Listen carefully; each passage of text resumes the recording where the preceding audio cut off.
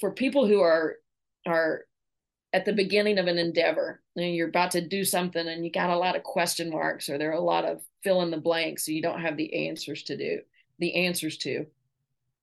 Don't be afraid to ask. Identify somebody who's doing it really, really well and ask them. More often than not, they'll tell you what they do. I've never had anybody who's really good at their craft, whatever it is, not be willing to share. And so I think sometimes we're intimidated and we don't want to ask because oh, they won't take any time for us. Yeah, they will. They will. They'll help you. And you might just end up with a tremendous person at the end. Welcome to the Building Excellence Podcast. I'm your host, Bailey Miles. The Building Excellence Podcast is all about sharing inspiring stories from some of the most successful athletes, coaches, business minds, and thought leaders to help you build excellence in your life, leadership, and legacy. We hope this show provides you with tremendous value, and if you find the show impactful, please share with a friend and on social media, as well as subscribe and leave us a review on iTunes. We would greatly appreciate it. Thanks. Now let's get to the show and start building excellence in your life, leadership, and legacy.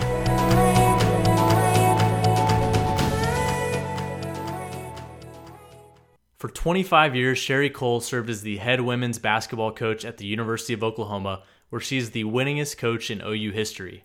She led her program to 3 Final Fours, won 6 Big 12 regular season championships, and 4 Big 12 tournament championships, had 19 straight NCAA tournament appearances, and made 9 Sweet 16 appearances.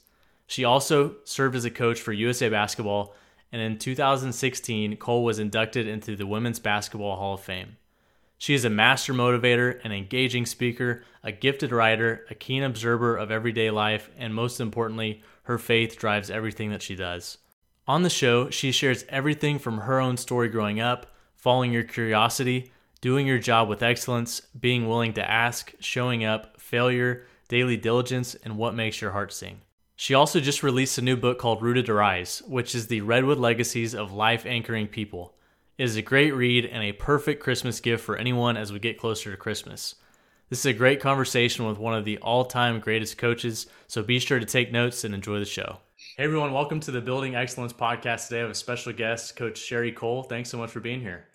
Thank you for having me. It's an honor. Yeah, well, if you wouldn't mind, kind of give our listeners some background and context into you and what life was like growing up for you. Well, I grew up in a small town in southern Oklahoma, a little oil field town called Healton, and it was a great place to be from. It's the kind of place where the entire town knows what you're doing before it could ever possibly get back to your parents. So you're really raised by a village.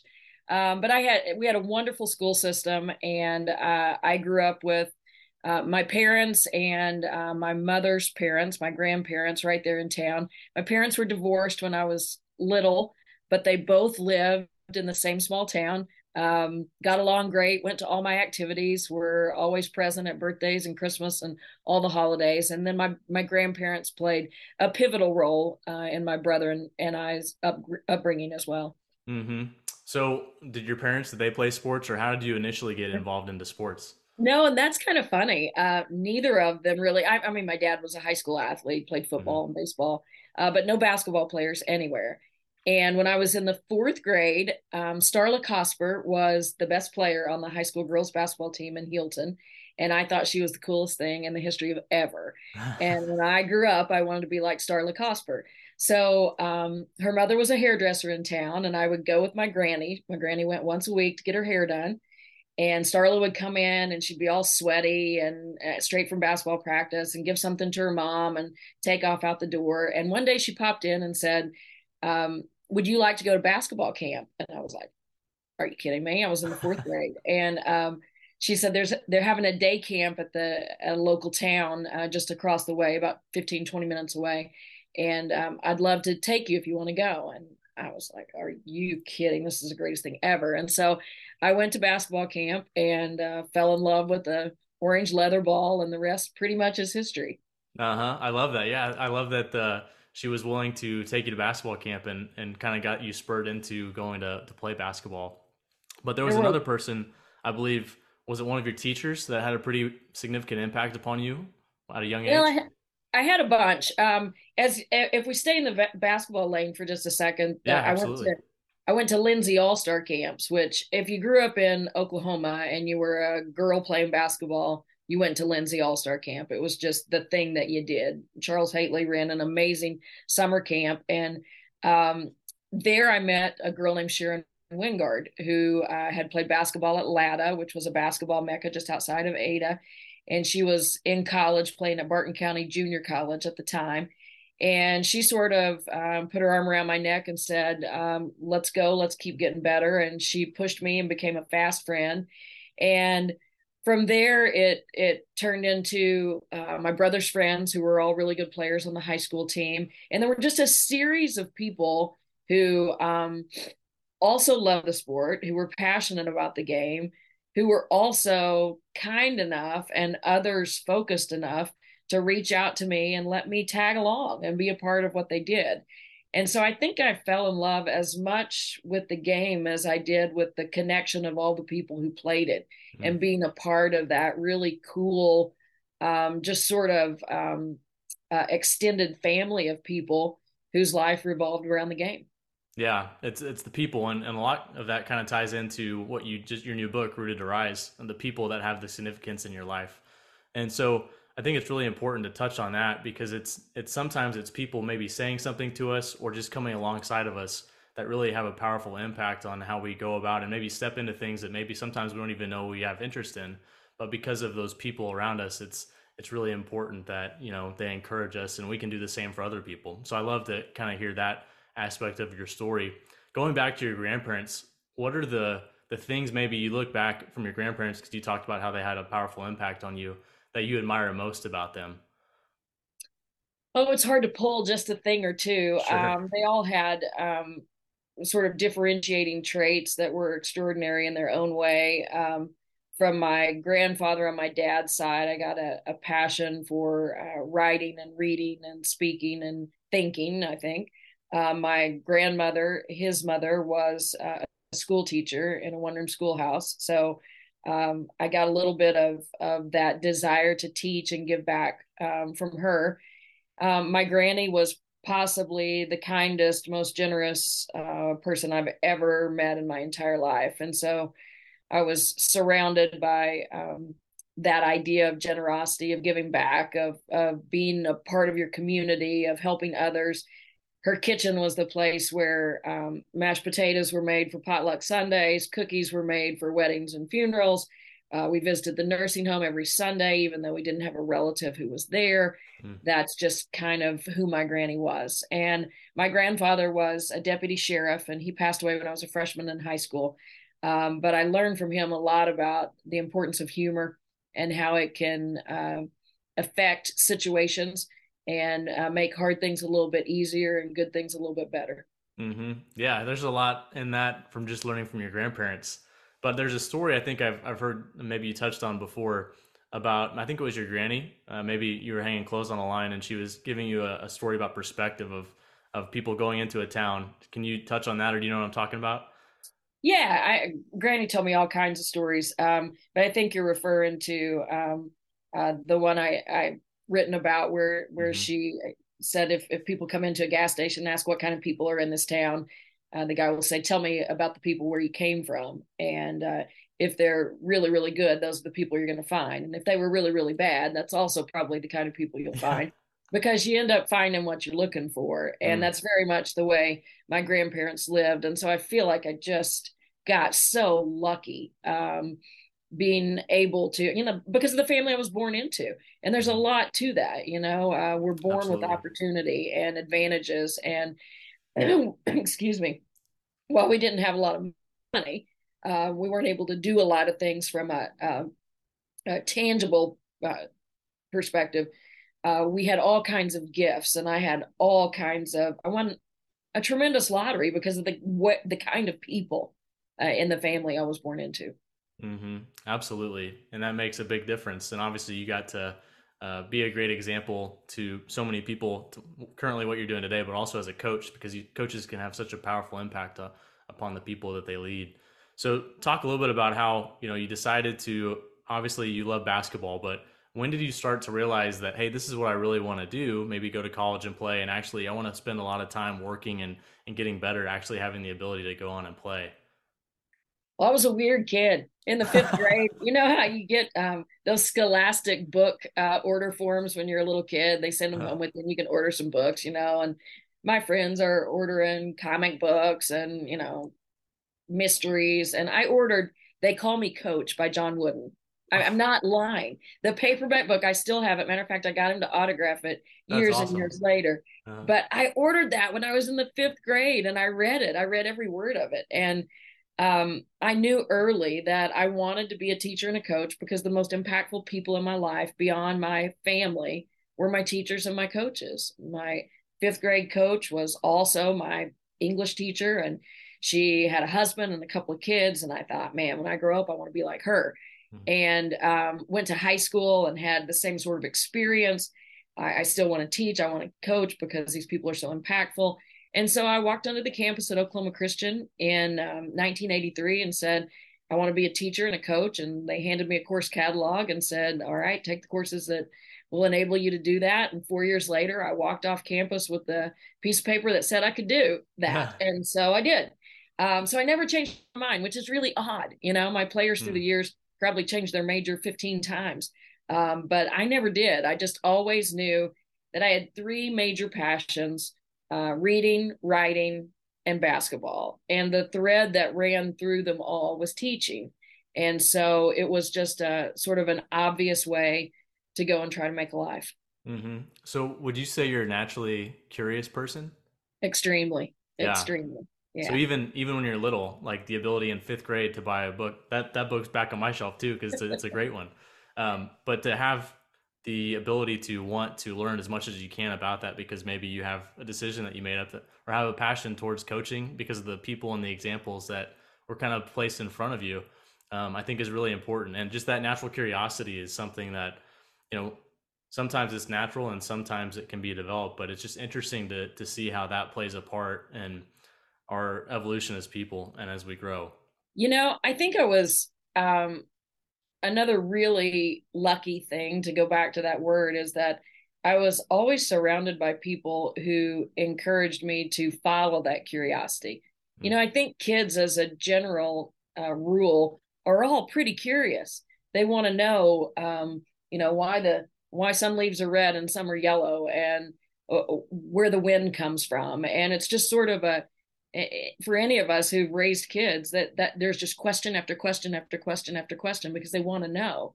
And if you're fortunate enough to be in an environment where that is fostered, where people help you figure it out and maybe don't give you all the answers but allow you to search and figure them out for yourselves, then that curiosity just continues to grow.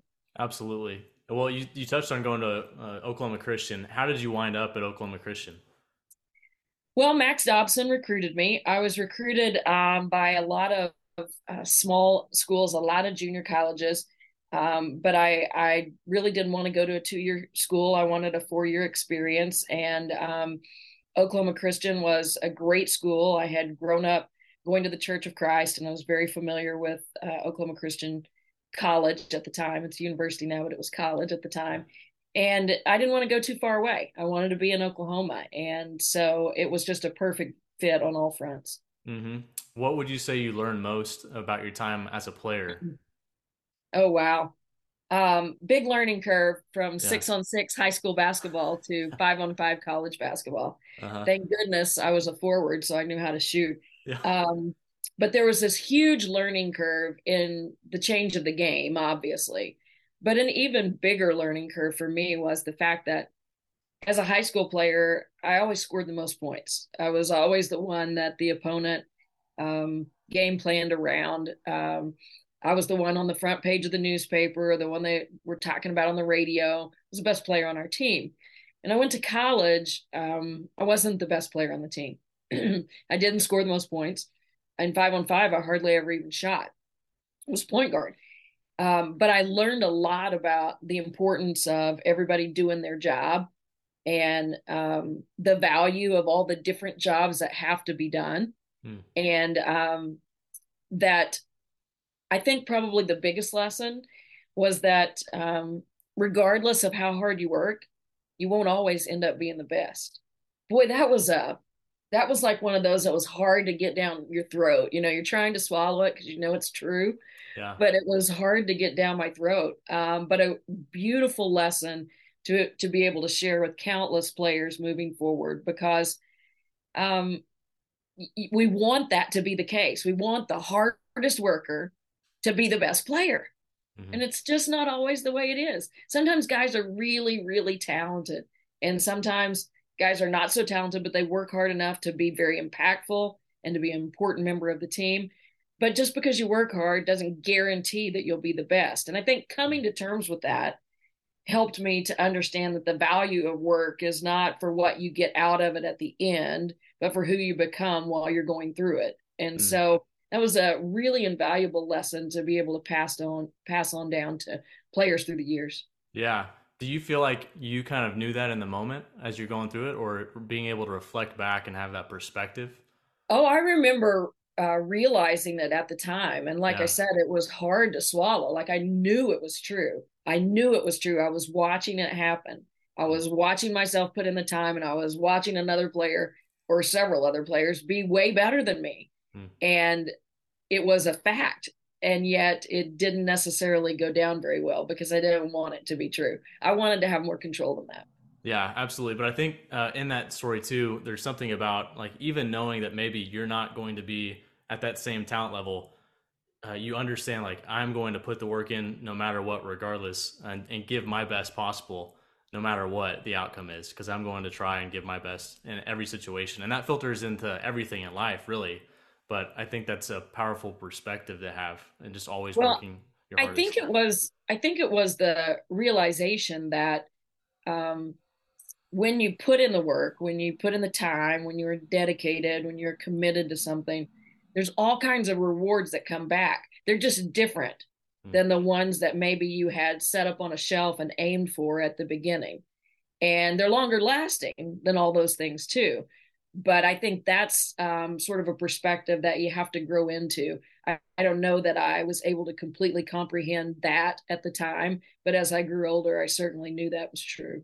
Absolutely. Well, that's a great lesson. And did you automatically know? I mean, I think you already answered it, but you wanted to coach and teach coming out of college? Yeah, I just didn't want to be a nomad.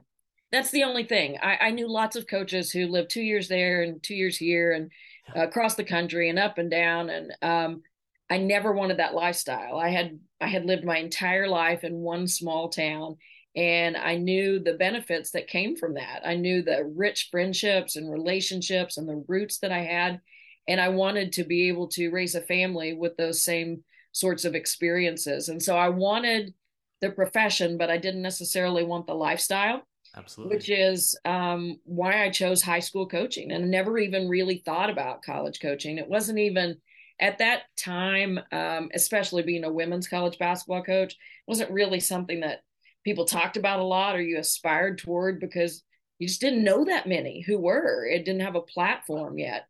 And so I wanted to be a high school coach and a teacher. And I loved doing that. I really did. I was so happy doing that. I didn't really ever even think about chasing a college job. It just worked out that the best one in the whole wide world landed in my lap.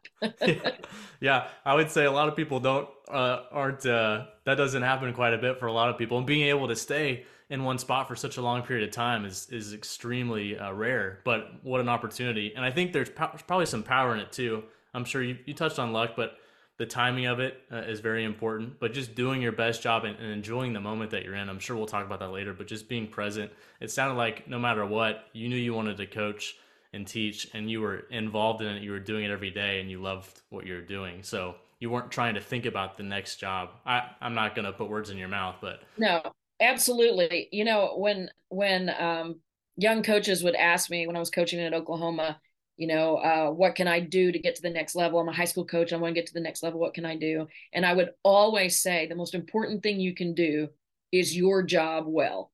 Do whatever you're doing as well as you possibly can.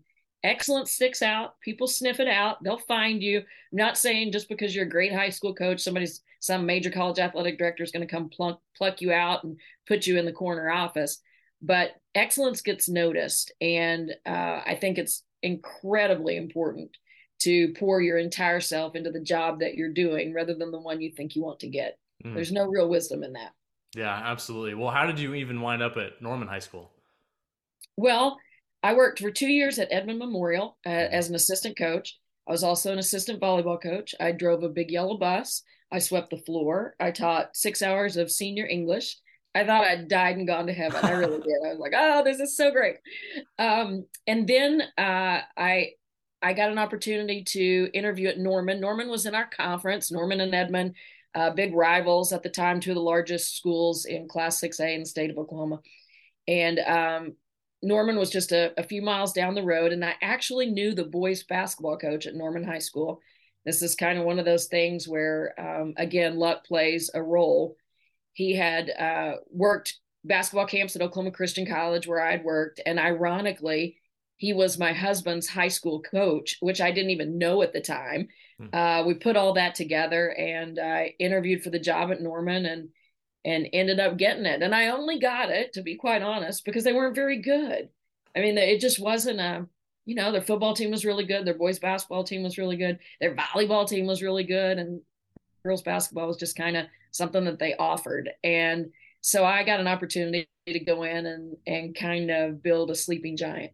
Yeah, well, and talk about that because how do you go about doing that in a high school environment? Because in high school, you're not necessarily going out and being able to recruit and bring in the players that you want. You have to develop the people that are coming up through your program, and then being able to change kind of the mindset, the environment into something that you're wanting to kind of grow and build. How do you go about doing that, and how did that evolve? Because you had some fantastic teams when you were there, and it didn't start that way, which is a great point because I love hearing the backstory. People could look at your story and see, oh my gosh, she was at Norman High and they were fantastic.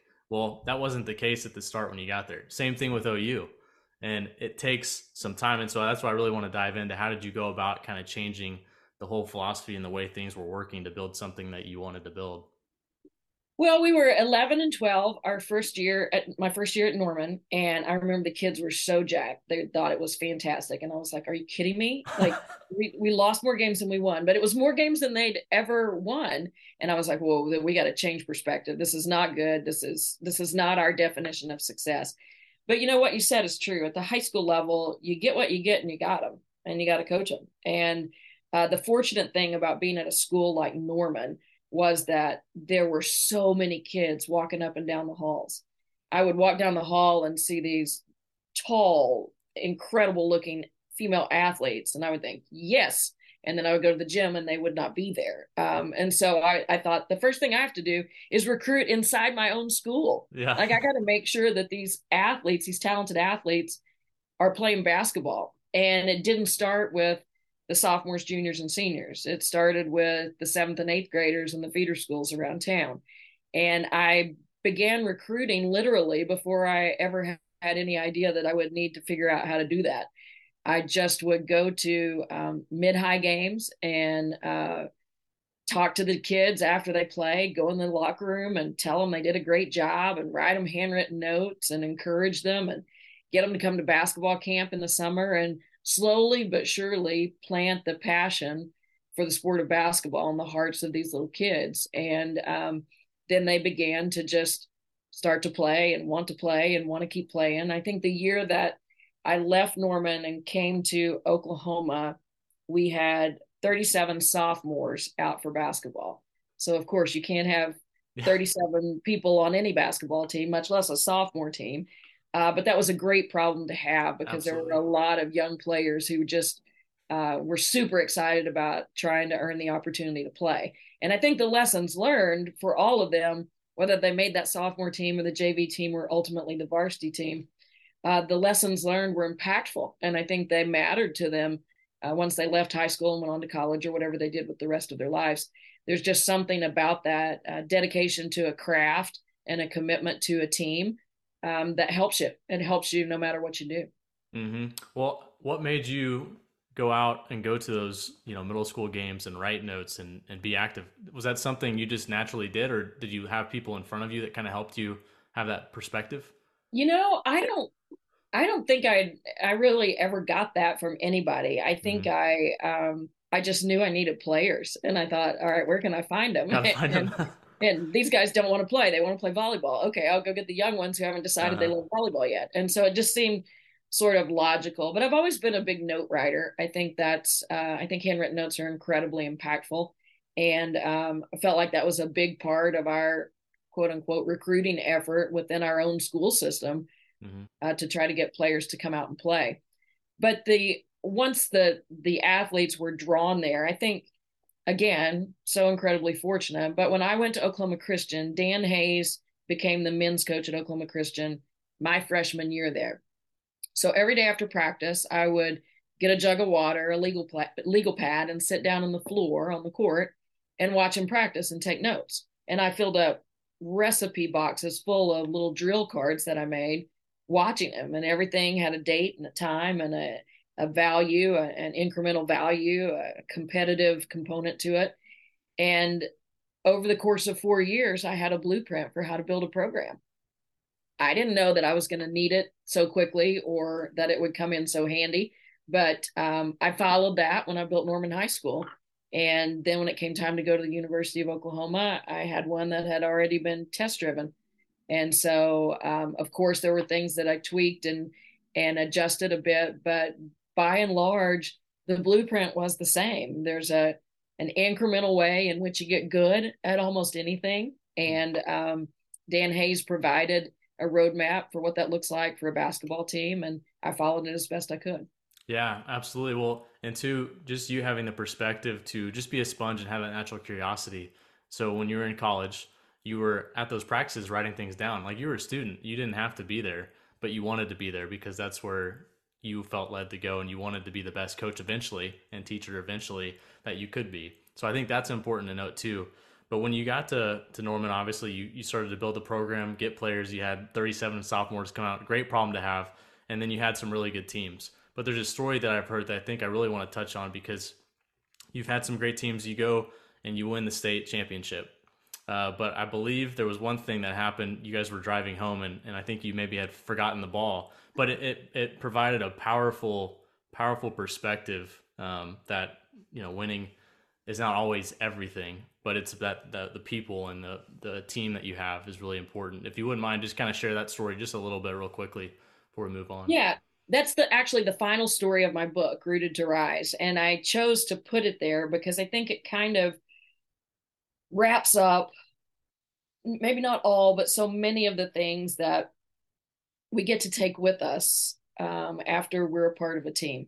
And for that group of kids at Norman High School, we had been really, really good. The short story is we were really, really good, undefeated, and lost in the semifinals of the state championship the previous year. When we came back in the year in which the story occurs, it was tension and um, sort of a maniacal, surgical approach to the game. The fun had been siphoned out of it.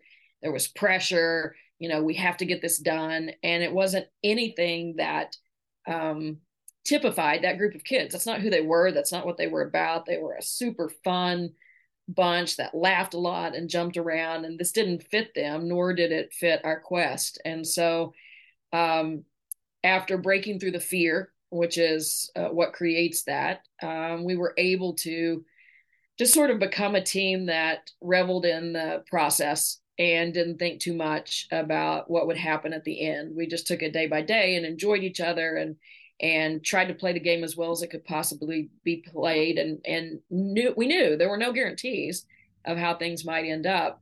And that approach fueled us and allowed us to be maybe even better than we were. And that was a pretty good team. But we just played so free and so selflessly and with so much joy. And when the championship game was over in Tulsa at the Mabee Center, all of the reporters in the locker room wanted to talk about revenge and getting the monkey off our back from what had happened there the year before. And my players were just like so far ahead of them in terms of emotional extrapolation. Like they knew it wasn't about that. It was about the journey that we've been on. And so we load up and head down the turnpike back toward Oklahoma City and get about 10 miles down the road and figure out we'd left the gold ball on the locker room floor. So we had to go back and get it. And Yeah. it was just a perfect, frame for the lessons that we learned and the way those kids approach that season. And I've always said that they get to take with them, and they have been able to take with them throughout their lives, a perspective that a lot of people don't have, because they'll always know what it feels like to be about something that's right, that's pure, and about the right reasons. And while they might not always be able to fix it when it's not right, they'll at least itch enough to be able to try. And I think that's a gift. Yeah, it's a powerful story. Well, you had some great teams at Norman, and then obviously the OU job opens up, and obviously the rest is history. But talk a little bit about that. How did that come to fruition? And you go from high school into college, and even OU, because OU was not this powerful, women's basketball program that you helped bring it into. It was not a juggernaut. No, it was Yeah. not. No, it's a funny story. I had a 3.5-year-old son and was 8 months pregnant with my daughter. And into my sweatbox of an office at Norman High School on the north end of the gym came this group of men from the community. And they said, we think you ought to apply for that Oklahoma job. And I said, are you drunk? Like seriously. This makes no sense whatsoever. I have no college coaching experience. I have a toddler, and in case you can't tell, I'm about to have another child any moment now. So you're crazy. And they're like, no, no, no, no, no. We think you should apply. And they came back about a week later and said, no, we're serious about this. We think you should apply.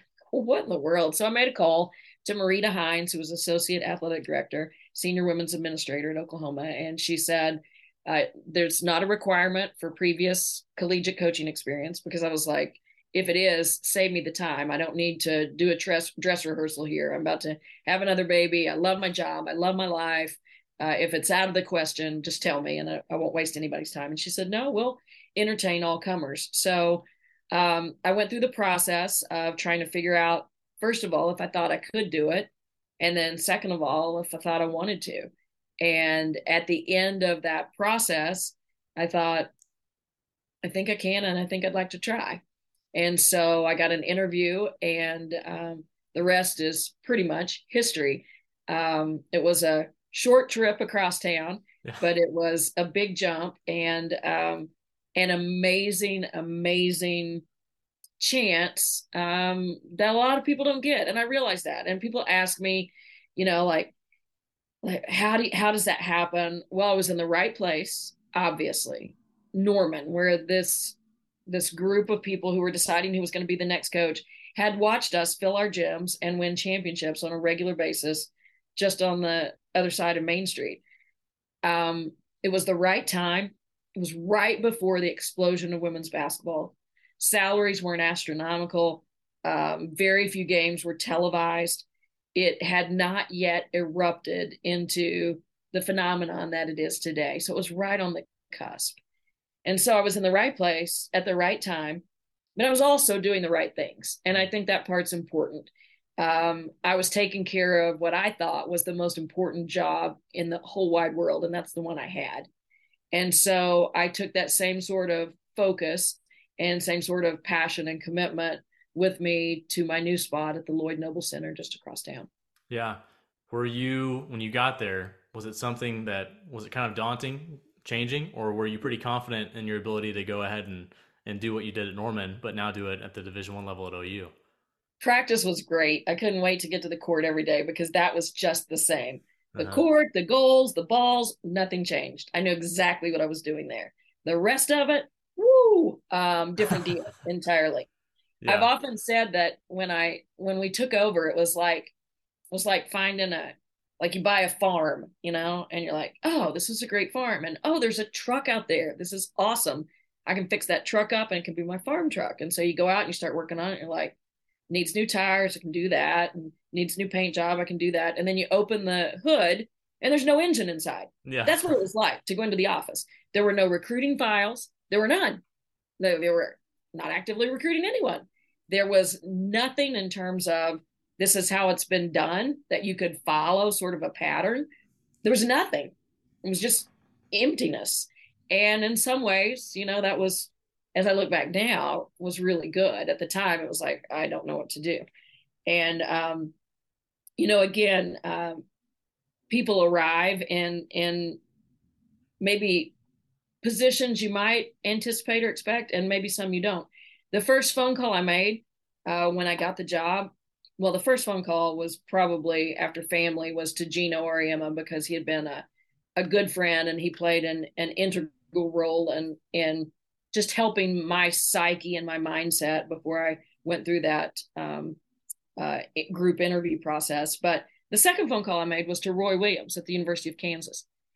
I had loved watching his teams play. He was, I just thought they played the right way. We had run their secondary break at Norman High School. I had studied them devoutly. I knew Joe Holiday, who was an Oklahoma guy who worked with Coach Williams there. And so I called Joe and said, hey, I just want to come up and talk to Coach Williams about how to run a college program. Like, I don't need any wrinkles to secondary break. I don't need any practice drills. I don't need to watch any film. I just want to know how to run a program. I want to know how to set up a shop.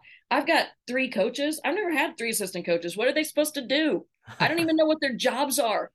And so Joe said, well, I don't know, Coach. I'll ask and see. And so he asked Roy, and Roy said, I really don't have time, but in the summer, I go to every gym of my basketball camp. And I think there were 16 gyms in use in that time at Lawrence. And he said, I visit everyone every day so I can say hi to all the kids. And if she wants to come and just follow me around while I do that, she can ask questions and I'll talk to her. So I got in the car and I drove to Lawrence, Kansas, and went to Fog Allen Fieldhouse, my first time ever, and met Coach. And we went and got in his car and drove to a gym. And I had a legal pad and asked him questions. And literally, he would talk all the way to the gym door. He would walk in. I would hang out in the doorway. He would go in and become Roy Williams in the gym. Kids would go crazy. He'd walk around, talk to him, do his thing for about 15 minutes, walk back out. I'd start the questions again all the way to the car. We did it all day long. We stopped at Wendy's for lunch and got a bacon cheeseburger, each one of us. And we became fast friends. At the end of the day, he said, he was leaving for the evening. He said, Coach, you can have anything you want. There's a file cabinet back there with every set we've ever run at a secondary break. There's drills over here and reams of film. You can watch anything you want. And I said, I appreciate that so much. And maybe one day I'll come back and do that. But that's not what I came for today. You've taught me how to set up a program, and I'll be forever indebted to you. And I set up my program like Roy Williams ran his. And he and I are still dear, dear friends to this day. And we laugh a lot about that bacon cheeseburger we shared at Wendy's. But I think the best part of that story to me is that for people who are at the beginning of an endeavor, and you're about to do something and you got a lot of question marks, or there are a lot of fill in the blanks, so you don't have the answers to, don't be afraid to ask. Identify somebody who's doing it really, really well and ask them. More often than not, they'll tell you what they do. I've never had anybody who's really good at their craft, whatever it is, not be willing to share. And so I think sometimes we're intimidated and we don't want to ask because they won't take any time for us. Yeah, they will. They will. They'll help you. And you might just end up with a tremendous personal friend. Absolutely. That's great advice. And just being willing to ask and learn from people that you admire for not just what they do, but also who they are, I think is really important too, right? Absolutely. Yeah. So you got to learn a lot from Coach Williams there on that trip, but then you get to go down and now you're back in reality and you're actually having to build the program. And I know you've touched on, you've actually taught some classes about kind of what makes a great team, what makes a great program. What did it look like from day one, and how did you go about trying to establish and build what makes a great team? Well, it started with continued acts of sincerity. We just tried to say what we were going to do and then do it so that people could count on us. It might be going to class. It might be how we run out of the tunnel onto the floor. It might be how we practice. It was just continued acts of sincerity. And after a while, perspective changed. It had to change within first before it could change without. And that's an arduous climb. If you take your focus off of what's really important, it can absolutely eat you alive. I had a former player text me just a few days ago, and she's a new head coach, and she said, we're 0-4. The struggle is real. That's what the text message said. And I sent back, private victories precede public ones. You have to be your own cheerleader for a while. You know when you're making progress. You know what a win is. It's not always the total points on the scoreboard that the rest of the world sees. It's, did you get through a good practice? My first year at Oklahoma, it was late January before we ever had a practice that I was really proud of. And I remember writing it down and saying, this is a big day, because we went 2 hours with complete immersion and absorption and freedom and curiosity. And it was 2 hours beautifully spent. And this is how we have to do it every day. But you have to do it once before you can do it over and over. And so that was a mark for us. They didn't write about it in the newspaper. It wasn't up on the marquee anywhere, but it was a big victory for us. And so it's just a series of those.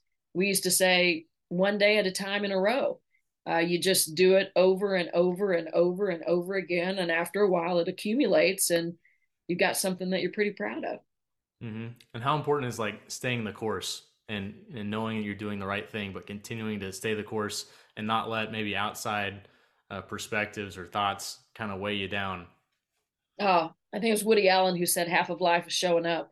You just have to go there every day. And the writing world is so similar. That's when people say, oh, what a strange jump from the sidelines coaching to being a writer. There are a lot of similarities. You wake up every day and you put your butt in the chair and you write.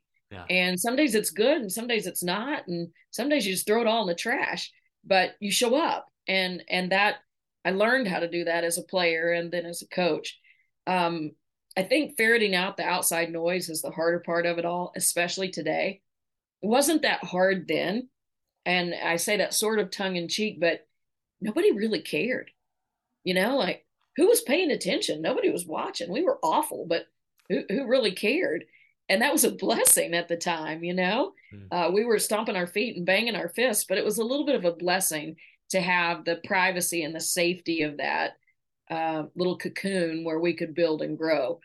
It's not that way anymore. It doesn't matter. I mean, the sport of women's basketball has exploded, but that is irrelevant. The world of social media puts everyone on blast all the time. And so I think it's really hard to get good. I struggled for years in practices at Oklahoma in terms of, I wanted fans to be able to come. I thought it was a cool thing to be able to open your gym to your fan base to come in and watch you practice. But at the same time, the other part of me ached for a safe place for my athletes to fail. It's, you need to just be able to not be good for a while, because that's how you end up getting really good. And if you're worried about how you look, you never can do that. And so I think in the world at large right now, beginners, regardless of the field of endeavor, have an uphill climb because they're always on blast. You don't really have any space to try to become. And so you have to be tough enough to deal with being ugly and to shutting off the noise and focusing on the things that are important to you. But it takes a great deal of discipline to do that.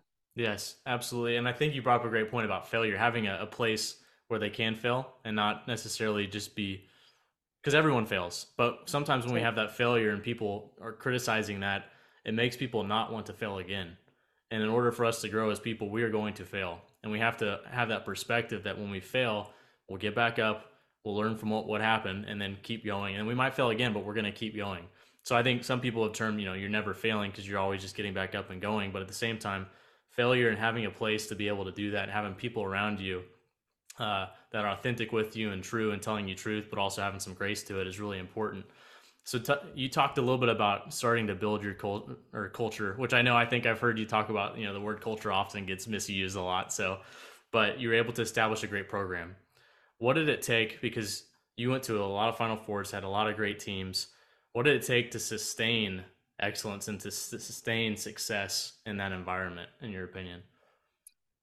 Well, one of the things that's great about having success is then there are footprints and other people can follow them. And so you're not having to take the machete and clear out the road. You can just follow the one that's been laid before you. And so I think the lion's share of the credit of the culture that was passed down for our teams belongs to the players, the seniors who passed it on to the juniors, who then became seniors and passed it on to the incoming. There's a way that we choose to live together and behave together. These are our expectations. And then they become embedded in those who follow, and you just pass it on. So there's a very positive chain that can get created there. But I think the key component for any leader is to be attentive to the moment. If you take your eye off the ball, it's not going to just continue to roll the way you want it to. You have to be attentive to little things as they start to go askew. You have to have your pulse on changes, not only within your team, but within the game and within the world at large. And it's just sort of a daily diligence, which isn't very sexy. Yeah. It's not super fun or super creative. It's sort of boring, but every day you have to wake up and make sure that everything is still being pushed in the appropriate direction to create the kind of product that you can be proud of. And I love the term you use, daily diligence, because it's just like you talked about writing. It's every day waking up and doing it and sticking to the process. Just like when you're coaching, it's being focused on where you're going, but also having that daily diligence, because sometimes things definitely get monotonous and mundane, but it's going over and over again to perfect and make sure you're attentive in the moment and get better each day. So I love that. And that's a great perspective. We'll talk a little bit about what you're doing now, because you transitioned out of coaching and now you're writing, you're speaking. Talk a little bit about what you're doing in your new book. Well, I'm really doing the same thing that I've done my entire career. It's just in a different lane. I mean, what do coaches do? They tell stories all day long. They tell stories before practice. They tell stories during practice. They tell stories at halftime. They tell stories to the Rotary Club. They tell stories to the Booster Club. They tell stories to the media. This is what we do. We tell stories all day long. And I'm still doing that. I'm just doing them in a different way. I love to speak, enjoyed public speaking as a coach. I was one of, you have to do a lot of that as a major college coach. And it never bothered me. As a matter of fact, I actually enjoyed it. I got a lot of juice from it. So it was a part of the job that I knew I could continue to do after I no longer had the job. It was a joy and something that doesn't take a whole lot of extra time for me. I'm fortunate in that regard. But the writing piece was something that I always knew that I wanted to do. During COVID, I picked up this Moses basket that was in the floor of my study here at home. And it was just filled with all kinds of loose leaf paper and some legal pads and just random stuff that I had tossed in over almost 30 years. And I started going through it during the COVID lockdown, where don't leave your house, Yeah. and, the closets have been cleaned. So what am I going to do now? I'm going to go through the Moses basket. And so I began to look through all the pieces, and I had like 6 or 7 completed pieces stories that I had never done anything with. And I thought, kind of put them in a pile. And then I began to read just pieces of paragraphs and partial journal entries. I had one sentence about Whitney Hand. I had written one sentence about Whitney Hand, probably in the wee hours of the morning on the night after she tore her ACL for the final time. And it began to kind of open up this whole drawer cabinet full of memories about Whit and her career. And I began to write about that. And I actually wrote an essay called An Athlete's Ache that was published at Sooner Sports during those first few days, and remembered or realized, I guess, how much joy I got from writing, how much clarity it gave me. For my entire life, writing has been how I figure out what I think. I start to write and it's ugly and mushy and has problems all over the place. And as I think my way through it, not only does the writing get better, but it gets better because the thoughts are clearer. And I had done that during COVID. It had helped me sort of process all the craziness that was going on in the world. And I realized that not only was I thinking clearer, but my heart was singing. It was a thing that I just found such joy in doing. And so I began to write in those shutdown days. And before you knew it, I had about 17 or 18 completed essays. And I thought, I don't know what to do with these. I don't even know what they are, but they might be a thing. I don't know. Yeah. And so I just kept writing. And then when I stepped away from coaching in the spring, I just sat down and wrote about 8 or 10 more. And then I thought, all right, I have a little over 30. This might be a thing. I don't know. I'm going to share it with somebody and see if it is. And the thing about writing is it's like walking around naked. I mean, sharing it with somebody is like, Yeah. you know, it's your heart out there by itself. And so every single time I would share it with a person, I would just sort of have this, period of time where I'm sweating profusely and can't breathe because it's harrowing. But I gave it to a literary agent who read it while she was on vacation and called me back and said, "It's beautiful. I love it. It's definitely a thing." And it sort of started there. And the publishing process took an entire year. It's a whole different thing that I'm not nearly as good at as I am the writing. It's hard, and there were just so many unknowns. But I've learned a lot, and I feel again incredibly fortunate to be in a position where I could spend the time that I've spent doing this, and I feel like I'm in my happy lane. I really do. Yeah. Well, touching on that too, how important is it to follow what makes your heart sing? Well, I used to have a sign, a little printed sign inside of an 11 by 14 frame on the desk right inside my office at Oklahoma. So when a player came in, she walked past it. She had to see what makes your heart sing. And when she left, she had to see what makes your heart sing. It sat there by the entrance for years. And it served as a prompt for kids who were trying to figure out what they want to be when they grow up. Who are they once basketball is over and they go out into the big wide world? And I would always start with that question, not what do you want to major in, not what do you want your career to be, but what makes your heart sing? And I felt like that if they could unpack that, we could drop some breadcrumbs and get to a place where they would want to live. And so to me, what makes your heart sing is what's that thing that you can do and work hard at it. I mean, diligently, sweating blood at it for hours, and then feel like you don't even need to rest. That's how you know. And when I write, that's how I feel. When I played basketball, when I went in the gym by myself with a ball, that's how I felt. Work, work, work, work, work. But I was never really tired because I had such a passion for what I did. So um, the opportunity to do that now, I feel so blessed. Yeah, couldn't sum up any better than that. But real quickly, as we wind down, there's two questions I want to ask you about. How important is your faith, and how has it guided you, and how important is it being a mother and a wife? Those are two really big questions. I know, we don't have enough Right as time for we're that, but winding down. yeah, Well, faith is the backbone of every single thing that I have and do and am in this world. I don't know how people get by without it. I don't understand because it's true north for me. It's the place where I find peace. It's where I go when things are good, where I go when things are bad. It's the one constant, the never changing part in this ever changing world. Wife and mother, boy, there are so many ways to do it and do it well. Um, I don't know that I've done it well, but I've done it my way in the way that's most authentic to me. My kids learned to fall asleep on a basketball court while people were playing and the buzzer was sounding when they were 2 and 3 years old. They've been on airplanes. I might have put Mountain Dew in their bottle on occasion. I don't know, maybe. Um, they've had these crazy, atypical, wonderful, marvelous lives because they were a part of my career. Coaching is the kind of profession that consumes you.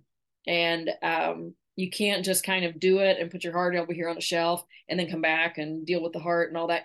It goes with you. And yeah, so the only way for me to make that work was to make my children and my husband a part of what I did. And so it worked for us. We have family dinners now at the dining room table that never, ever had any food placed on it the entire time I was a basketball coach.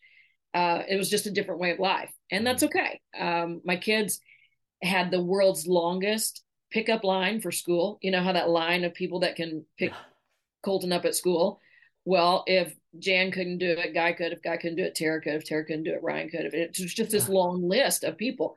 And so they were raised knowing that so many people cared about them and loved them and would be there for them. So there were just added benefits everywhere. And I think maybe I guess to sum it all up, it would be you have to, when you are the truest version of yourself, you probably do the best job at the wife and mother thing. Mm. And so if I was giving advice to anyone, it would be just be who you are. Yeah, I love that. Well, we got a little fire round, so I'll say a sentence and you can finish with a word or sentence however you feel led. Okay. You can do anything if. You can do anything if you're willing to make the trade off. I got to tell you, though, that I have a little bit of problem with the you can do anything thing Hmm. because I don't think people can do anything. I Like, agree. I could practice 1,000 hours a day and never ever dance like Beyonce. It's not happening. Yeah, And if you've ever heard anybody that's tone deaf try to sing, they can practice all they want, but if they can't hear it, it's just not going to happen. not gonna happen. Yeah. So we can do lots of things, but Hmm. I'm not sure we can all do anything. Hmm. Whatever we do try to do, there's a trade off, and we have to embrace the price. That's for sure. Yes, I love that. Wisdom is. Wisdom is paying attention and leaving judgment behind. Mm. Favorite vacation spot. Italy. Italy. Very good one. Intentionality means. um, Intentionality means you're choosing your own happiness. Hmm. Favorite book besides your own. Oh, anything by Ann Patchett, Anna Quinlan, or Anne Lamott. And I'm also a big fan of Pat Conroy. I cannot choose just one. Okay, awesome. It all comes down to. Choices. Awesome. We're done with the fire round. The final two questions I have for you: is there a best piece of advice you've ever received, and what is it? Um, Probably what Winston Churchill said, and then Jimmy Valvano, and then my granny, and every basketball coach I ever had. Never give up. Don't ever give up. Mm, awesome.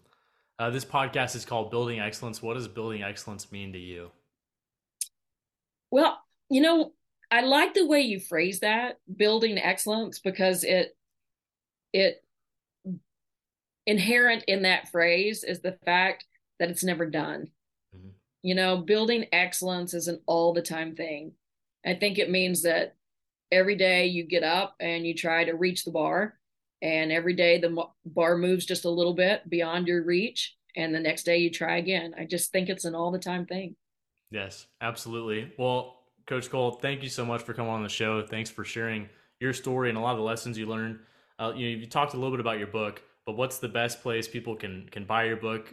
Listen to a lot of the things you have. You have a lot of the things you've spoken on your website as well, and then also too you have a blog that you do. What's the best way to find all that stuff? Yeah, you can find my blog at sherrycole.com. It's called A Way of Life, and a new one goes up every Tuesday at 10 a.m. It's hard to believe that there's close to 70 entries there now because I've done it Mhm. for a year and several months. It's been a great practice to just have to get something out every week to reach finality, because anybody who has written knows that most of writing is rewriting and it can go on forever. And so it's nice to know that there's a 10 o'clock where you have to just say, I'm posting this and push send, Uh-huh. so that there's sort of an end mark for a bit. But I've had a blast doing that, and it's a free subscription. And with a subscription, it comes straight to your email box. And then once a month, there's a newsletter that comes as an added value. So that's been really fun. And I've created a really just interesting network of people who subscribe to that. So that's been great. The book, Rooted to Rise, information about it can be found on my website. It can be purchased at Amazon. It can be purchased on Barnes and Noble online. And then lots of bookstores in Oklahoma, from the Bookseller in Ardmore, which is in Carter County, where I'm from, to Magic City, which is in Tulsa, Best of Books in Edmond, Full Circle, Commonplace, Cayman's Occasions, lots of places in and around Oklahoma City. And that was important for me to put it in local brick and mortar. That's Hmm. another lesson I learned from my grandparents, to give back to the community where you live. And so the book is there and available, and obviously makes a great Christmas present. But my hope is that when people read the book, that obviously it makes them think and feel. That's the reason why I write. But my hope is that it sits in them, excuse me, and that after they're finished and they've turned the final page, they'll think about the people who have impacted their life. and maybe even act on those thoughts and reach out and say thank you and express gratitude, because we all become who we are because of the people in our lives. Yep, I love it. So definitely pick up a book, check out the blog, check out the website. Coach Cole, thank you so much again for coming on. Thank you. It was fun. I appreciate you. Great questions. Hey everyone, it's Bailey Miles. Thanks again so much for tuning in. We hope you found value in the show, and if you enjoyed it, we would really appreciate you sharing the show with a friend, subscribing on Apple or Spotify podcasts, writing a quick review, or leaving a 5-star rating. When you do that, it really helps get the message out and allows more people to hear these stories and help them build excellence in their life, leadership, and legacy. If you have any questions, thoughts, or ideas, I'd love to hear from you. You can reach out to me via email. It's bailey@baileymiles.com. Follow us on social. We're on all the different social platforms, Instagram, Facebook, Twitter, and YouTube. Or check out our website at baileymiles.com. Once again, I'd love to hear from you, so definitely do that. And then thanks again for joining me on this journey. And remember, life begins at the end of your comfort zone.